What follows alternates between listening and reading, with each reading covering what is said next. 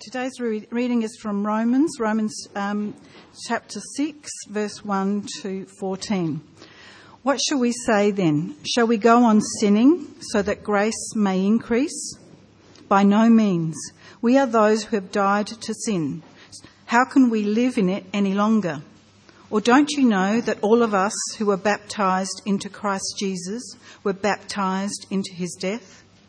We were therefore buried with him through baptism into death, in order that, just as Jesus was raised from the dead through the glory of the Father, we too may live a new life.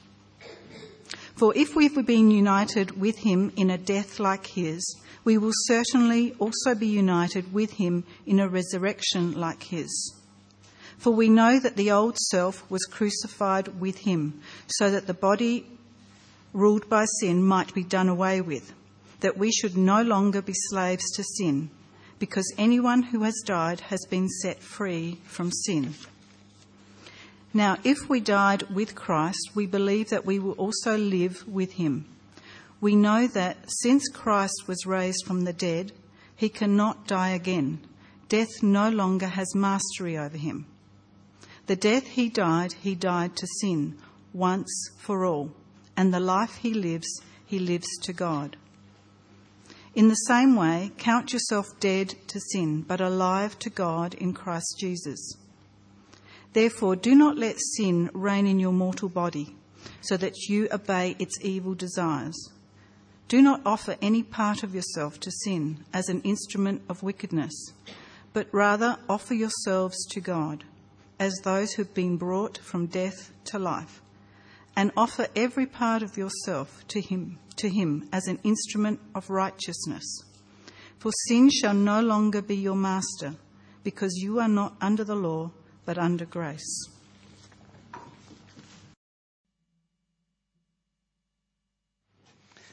don't know if you've ever been asked the question, maybe if you're of the age, what are you going to do when you leave school? Has anyone ever been asked that question? For some of us, we have to sort of think back a little bit further than maybe others. For those of us who, like me, have kids in that bracket, I notice the kind of the weariness that settles on them when they get asked that question one more time.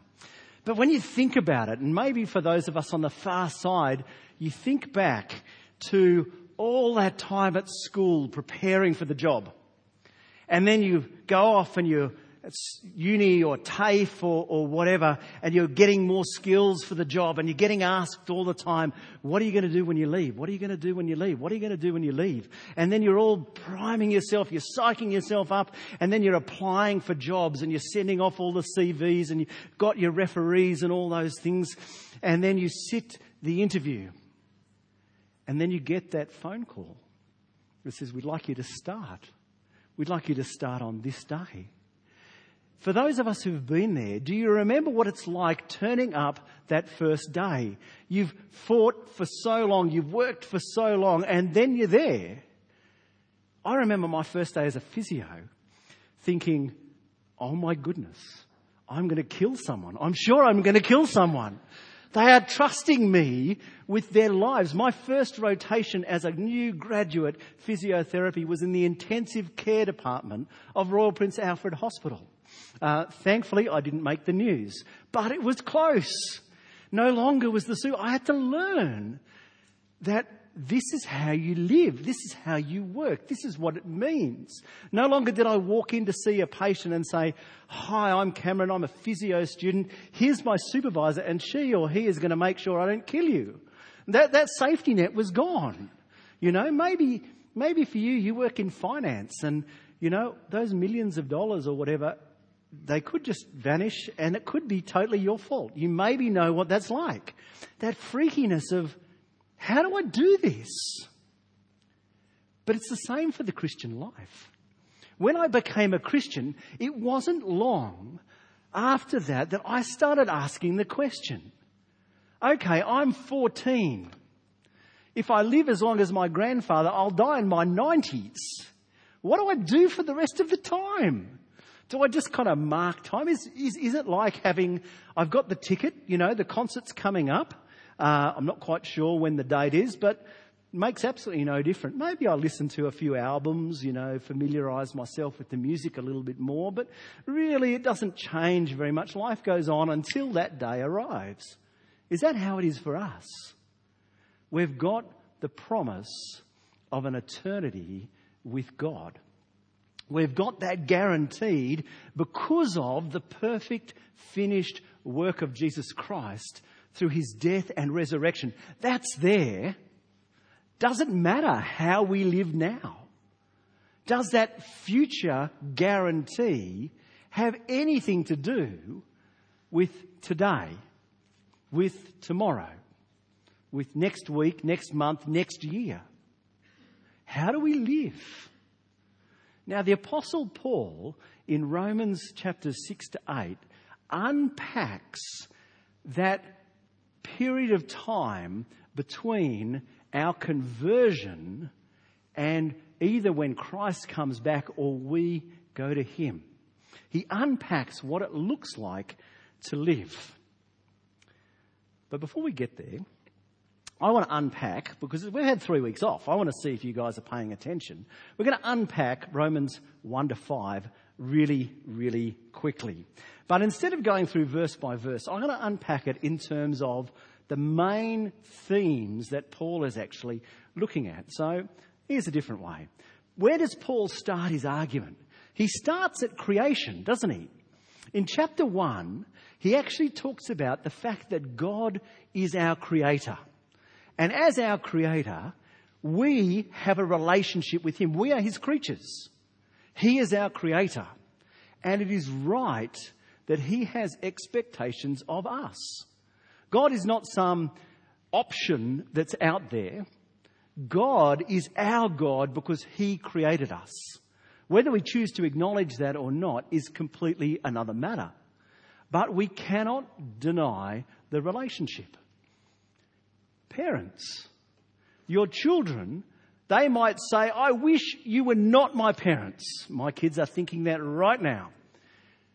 But they cannot deny that we, in a very real sense, are their creators. And I have expectations of my family, my children, that I don't have of other people's kids. So if you're not part of my immediate biological family, come around for lunch. I'm not going to say to you afterwards, can you clear the table, do the dishes, sweep the floor, make sure this kitchen is nice and tidy. But my children will vouch that I do that to them all the time. Different expectations. You are not my creation. They are my creation. There is a relationship there that has obligations. And the Apostle Paul is saying the same thing. Humanity are God's creation. And there is an obligation there. And the obligation he unpacks in terms of worship. He tells us that we are created to worship.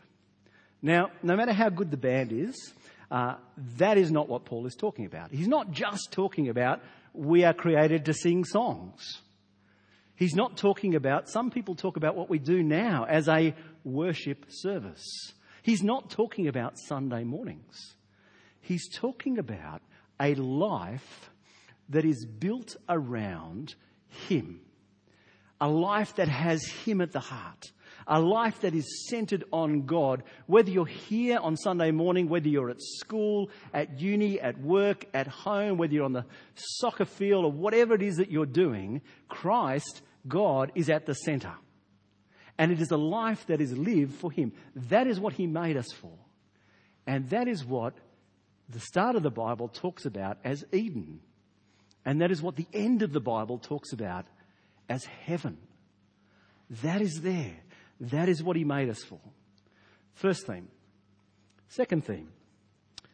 He introduces sin, doesn't he? Now sin, as Paul unpacks in Romans, if we are created for worship, what is sin?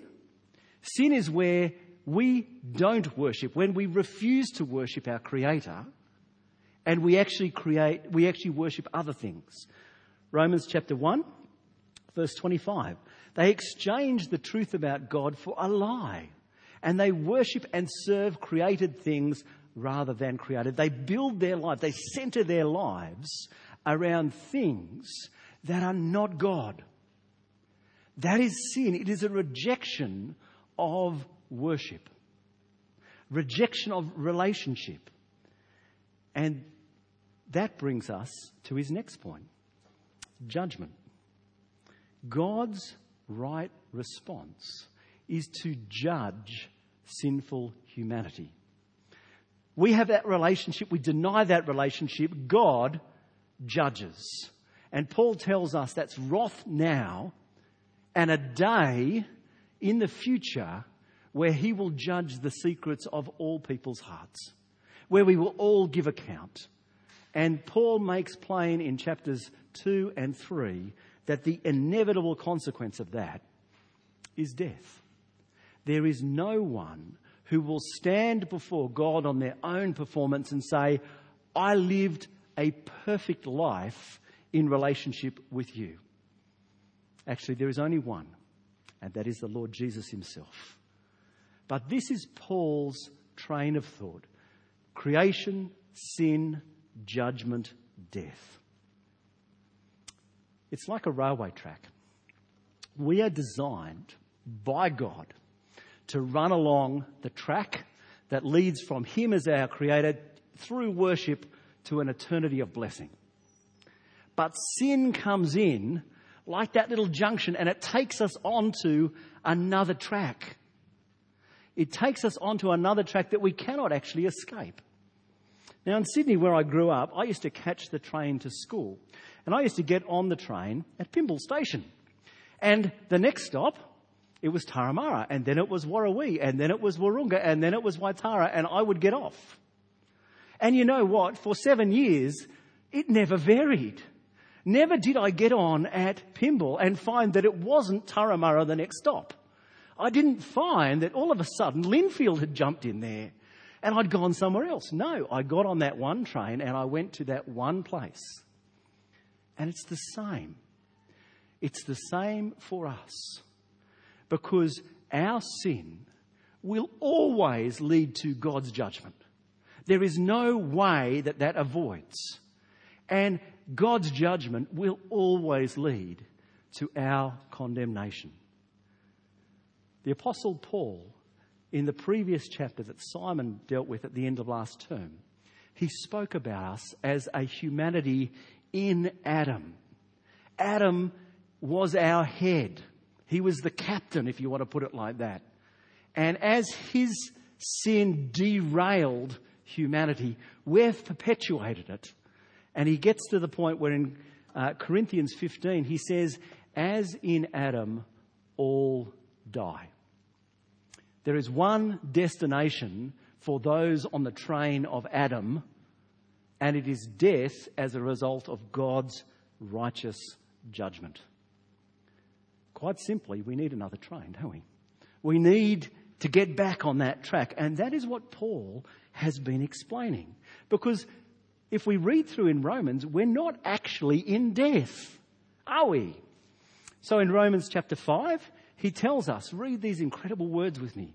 He says, since we have been justified through faith, declared to be in a right relationship because of the death and resurrection of the Lord Jesus, we have peace with God. Peace with God. We are friends with God. We are blessed by God. We are in that relationship that the Old Testament described as shalom. That wonderful state of blessing. Peace with God through our Lord Jesus Christ, through whom we have gained access by faith. Listen to these words. Into this grace in which we now stand. Those words capture the essence of the Christian life. This is describing the place in which we live. We don't live under law. We don't have to keep rules so that we might be good enough for God, because we can't. It doesn't work. It will always lead us along the track, sin, judgment, death. You cannot do it. But through the gospel, through the death and resurrection of Jesus, we have been picked up and re-railed back onto the track that we are meant to. peace with God, grace in which we stand. Incredible things. This is where we are. And now Paul, at the start of chapter 6, is speaking to the issue of how do we live? And if you are a person this morning who has faith in Christ, if you're a Christian person, this is the question for you. How do you live? How do you do it? Does living by grace, as Paul's opponents are claiming, does it make you worse or better? Because you have there in chapter 6, verse 1, what shall we say? Paul asks. Shall we go on sinning so that grace may increase? Now, at the end of chapter 5, Paul he's raised this issue that basically says grace trumps sin every time. It's not like you're going to run out of grace. So he says when sin increases, grace increases all the more. You're not going to get to a situation where human sin is too big for God's grace. And so now he's flipped it around, and you can imagine his opponent saying, oh, okay, so you're telling me the more sin, the more grace. God looks better because his grace is on show, and therefore I should sin all the more, shouldn't I? Because that makes God look better. Now let me rephrase this. It's an exercise.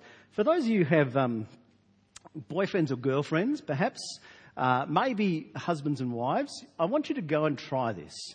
Maybe you love your other half heaps. They're a wonderful person. Absolutely fantastic. Lovely, gracious, forgiving. And I want you to go to them sometime in the next week. Just raise this hypothetical. I don't want you to do it, okay? I just want to raise hypothetically. Go to them and say, dear one, you can use those words if you'd like to. Dear one, you love me so much. I rejoice that you are such a wonderful, forgiving, gracious person. Now, I want you to tell me how far I can push that. I want you to tell me how much I can take you for granted. Because you are such a lovely, gracious, wonderful, forgiving person. I'd actually be doing you a favour, I think, because I'd be giving an opportunity for you to show just how forgiving, just how gracious, just how wonderfully merciful you are by being a complete scumbag. So would you mind if I bless you in that way by actually being grossly unfaithful? Try it. Tell me how it goes. I'm interested to hear. Because that's the argument that Paul's opponents are making. They're basically saying God's grace is wonderful and our sin shows God's grace. Our blackness shows his whiteness. So let's go on being really black. So God is seen as really white.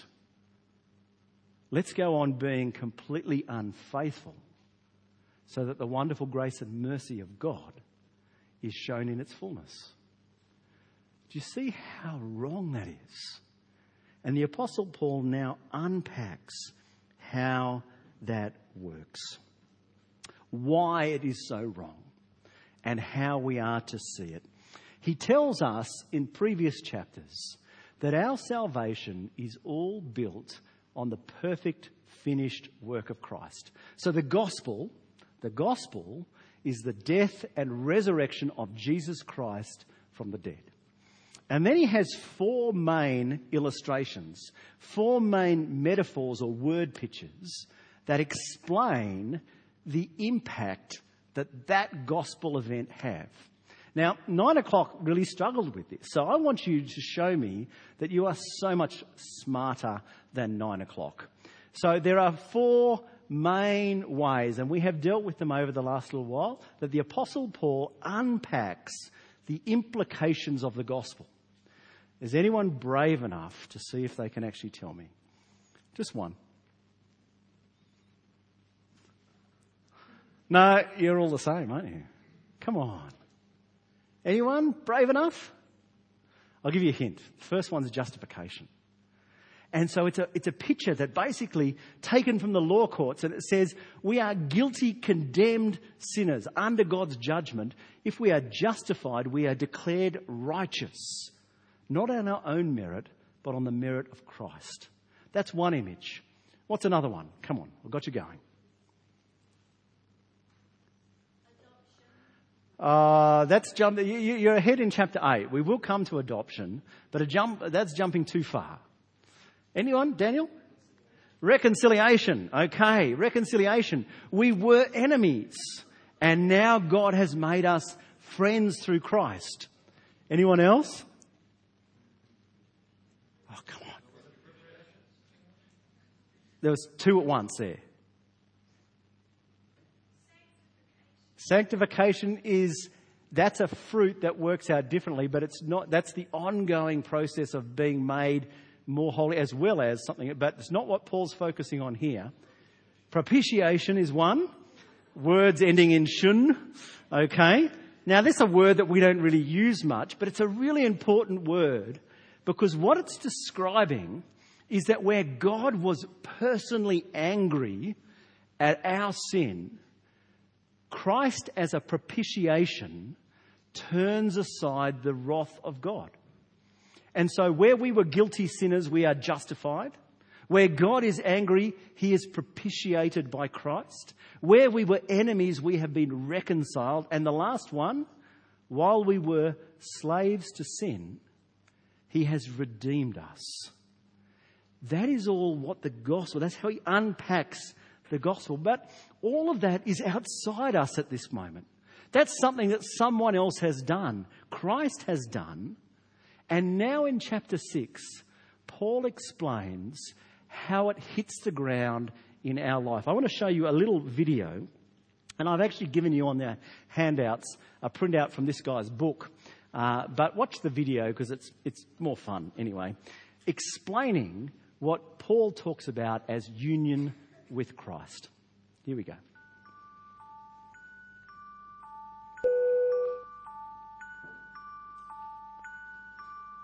Imagine yourself at the airport about to board a plane. You're at the airport, there's you, there's the plane.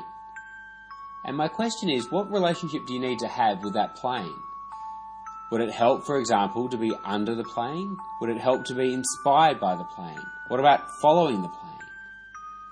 Of course, the relationship you need with the plane is not to be under it, behind it, or inspired by it. You need to be in it. Why? Because by being in the plane, what happens to the plane will also happen to you. At its heart, the New Testament idea of being in Christ is something like that. What the New Testament says is that through faith in Jesus Christ, we become united to him. And we are in him, so that whatever is true of Jesus is also true of us.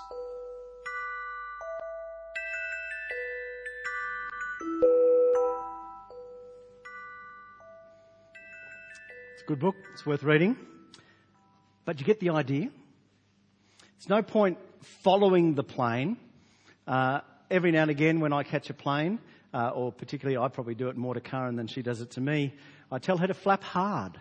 A little text message is like as if you could.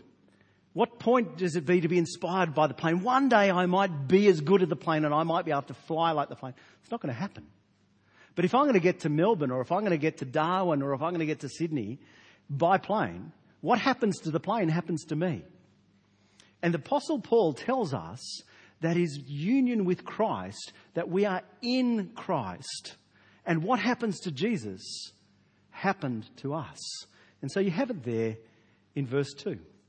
We are those who have died to sin. When did we die? Some of us here may have actually, had that kind of heart-stopping moment and been restarted and all that sort of thing. Has anyone had that? No one's owning up, dying and rising again. But here he's saying not just some, but every single person who has faith in Christ has died. When did we die? His point is that when Christ died, we died. So Cameron Munro, the old sinful nature Cameron Munro, died 33, 36 AD on a hill outside Jerusalem. If you are a Christian, you were crucified by union with Christ. You were symbolized, it says in verses 3 and 4, through baptism. Baptism represents the faith that unites us to Christ. And as we die and rise again in baptism, it symbolizes the fact that by faith in Christ, we die and rise with him. Verse 6 tells us that our old selves were crucified. Verse 7 says we've died and be set free with Christ. Verse 9, death has no mastery over Christ and over us because we have died with Christ. So go back to our train metaphor, our train image. It's not that Jesus rode the train of sin, judgment, death for us. He did, but he rode the train with us because we were in Christ. It's not just something that happens out there. It's something that by faith, Scripture tells us that we were with Christ as he died. If you imagine an escapee from prison, he's on the run. He's free until the policeman catches him. And then the judge puts him straight back in prison because the penalty hasn't been paid. He is not declared righteous, right, with respect to the law. But what this text, what Scripture tells us, is that by union with Christ, as the penalty was paid by him, it was paid for us. So we're not escaped criminals waiting for the judge to throw us back in prison. We are those for whom the penalty's been paid. And so according to the law, we're righteous because Christ has paid it for us. The penalty has been paid. Sin's power has been broken because we have died and we have risen to new life. 6 verse 4, look at it there. It says, we were buried with him through baptism into death, in order that just as Christ was raised from the dead to the glory of through the glory of the Father, we too may live a new life. That is what has happened. That is what Paul is saying is the Christian life. We live in Christ. And so as Christ died to sin, we died to sin. So to answer his question, shall we sin that grace may increase? Paul says an emphatic no. Are you kidding me? You died with Christ to sin. Why would you live there? It's like the freed prisoner, the one who is declared right, going back to jail of his own volition. Why would you do that? Why would you do that? The Apostle Paul is telling us that we have risen to new life by union with Christ. Sin is not our master. Death is not our destiny. We live for God, for righteousness. Imagine a story where you've got an eagle. It's been kept captive, chained to a post. Can't fly. Just walks around the post. And one day the man that kept that eagle captive announces to his village, we're going to free the eagle. And the village gathers to see the eagle take flight. The chains are struck off. The eagle is freed. But the eagle just continues to walk in the same rut around the post, because that's all it's ever done. It's made to fly, but it lives as though it's chained. The prisoner, the penalty's been paid. They've been declared right. To go back to prison, why would you do that? For us, we have died and risen with Christ to new life. Why would we look at sin and go, oh, let's go for it? Why would you go there? You've died to that. Live as free people. And Paul says that. He says, in the same way, count yourself dead to sin, but alive to God in Christ Jesus. Verse 11. I want to underline that everything that Paul has said up until this point has not been a command. He hasn't told you to crucify the old nature. He has told you that your old nature has been crucified. He doesn't tell you that you must die with Christ and rise again with him, because that has happened. What he's saying now is live in light of reality. You are those who have died and risen again with Christ. Live that. And it's not something that just happens. It's something that you've got to work at. Talk to someone who's been married. Remember the first day after you were married?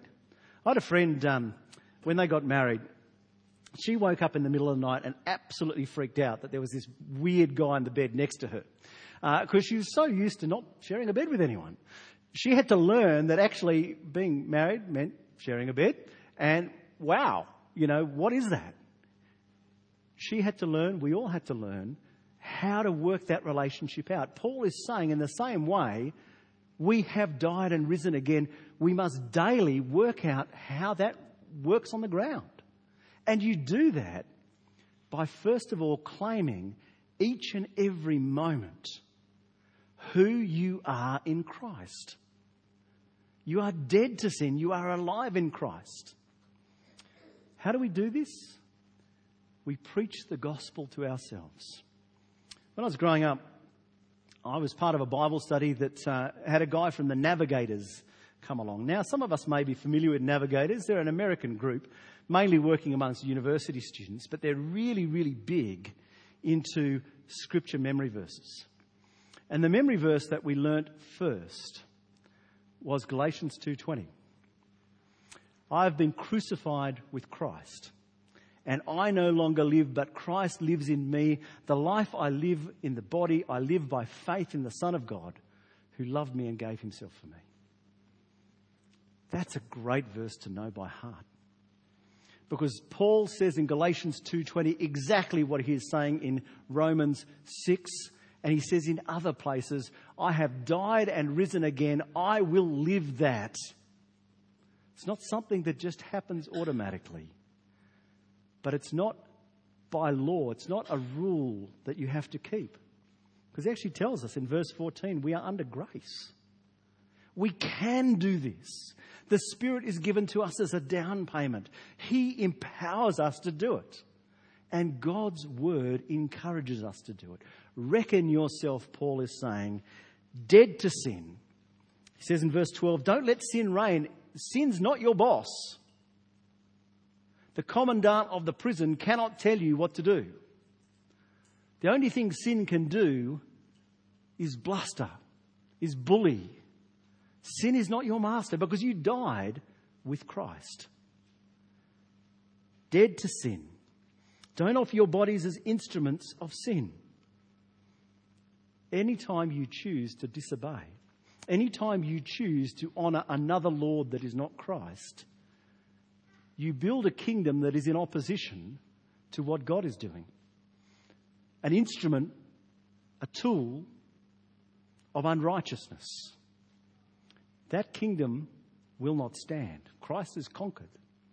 So why would you do it? Reckon yourself dead to sin, but alive to God in Christ. Because that is what you are. As you died with Christ, you rose again. And so now you can offer yourselves actively, in dependence upon his grace, empowered by his Spirit. You can offer yourself as an instrument of righteousness. Not working against God, but working for God. The word here that the NIV translates instrument could be translated weapon.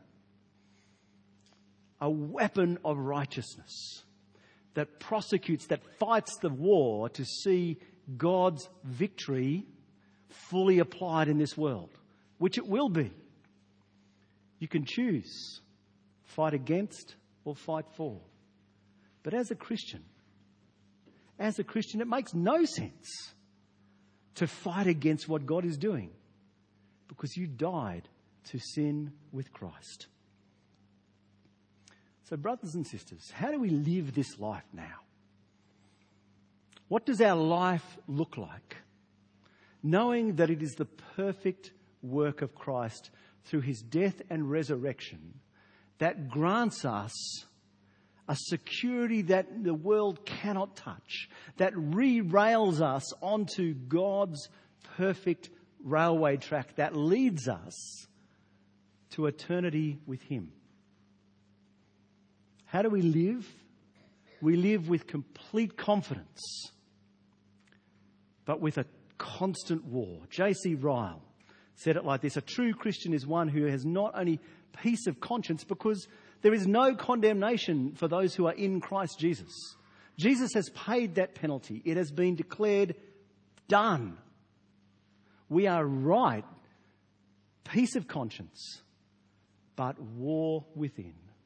Because until Christ returns, sin's power has been broken, its penalty has been paid, but it remains. And as we unpack Romans 6 to 8, you'll actually see that Paul has a lot more to say about this. But brothers and sisters, same way, count yourself dead to sin, but alive to God in Christ Jesus. Amen.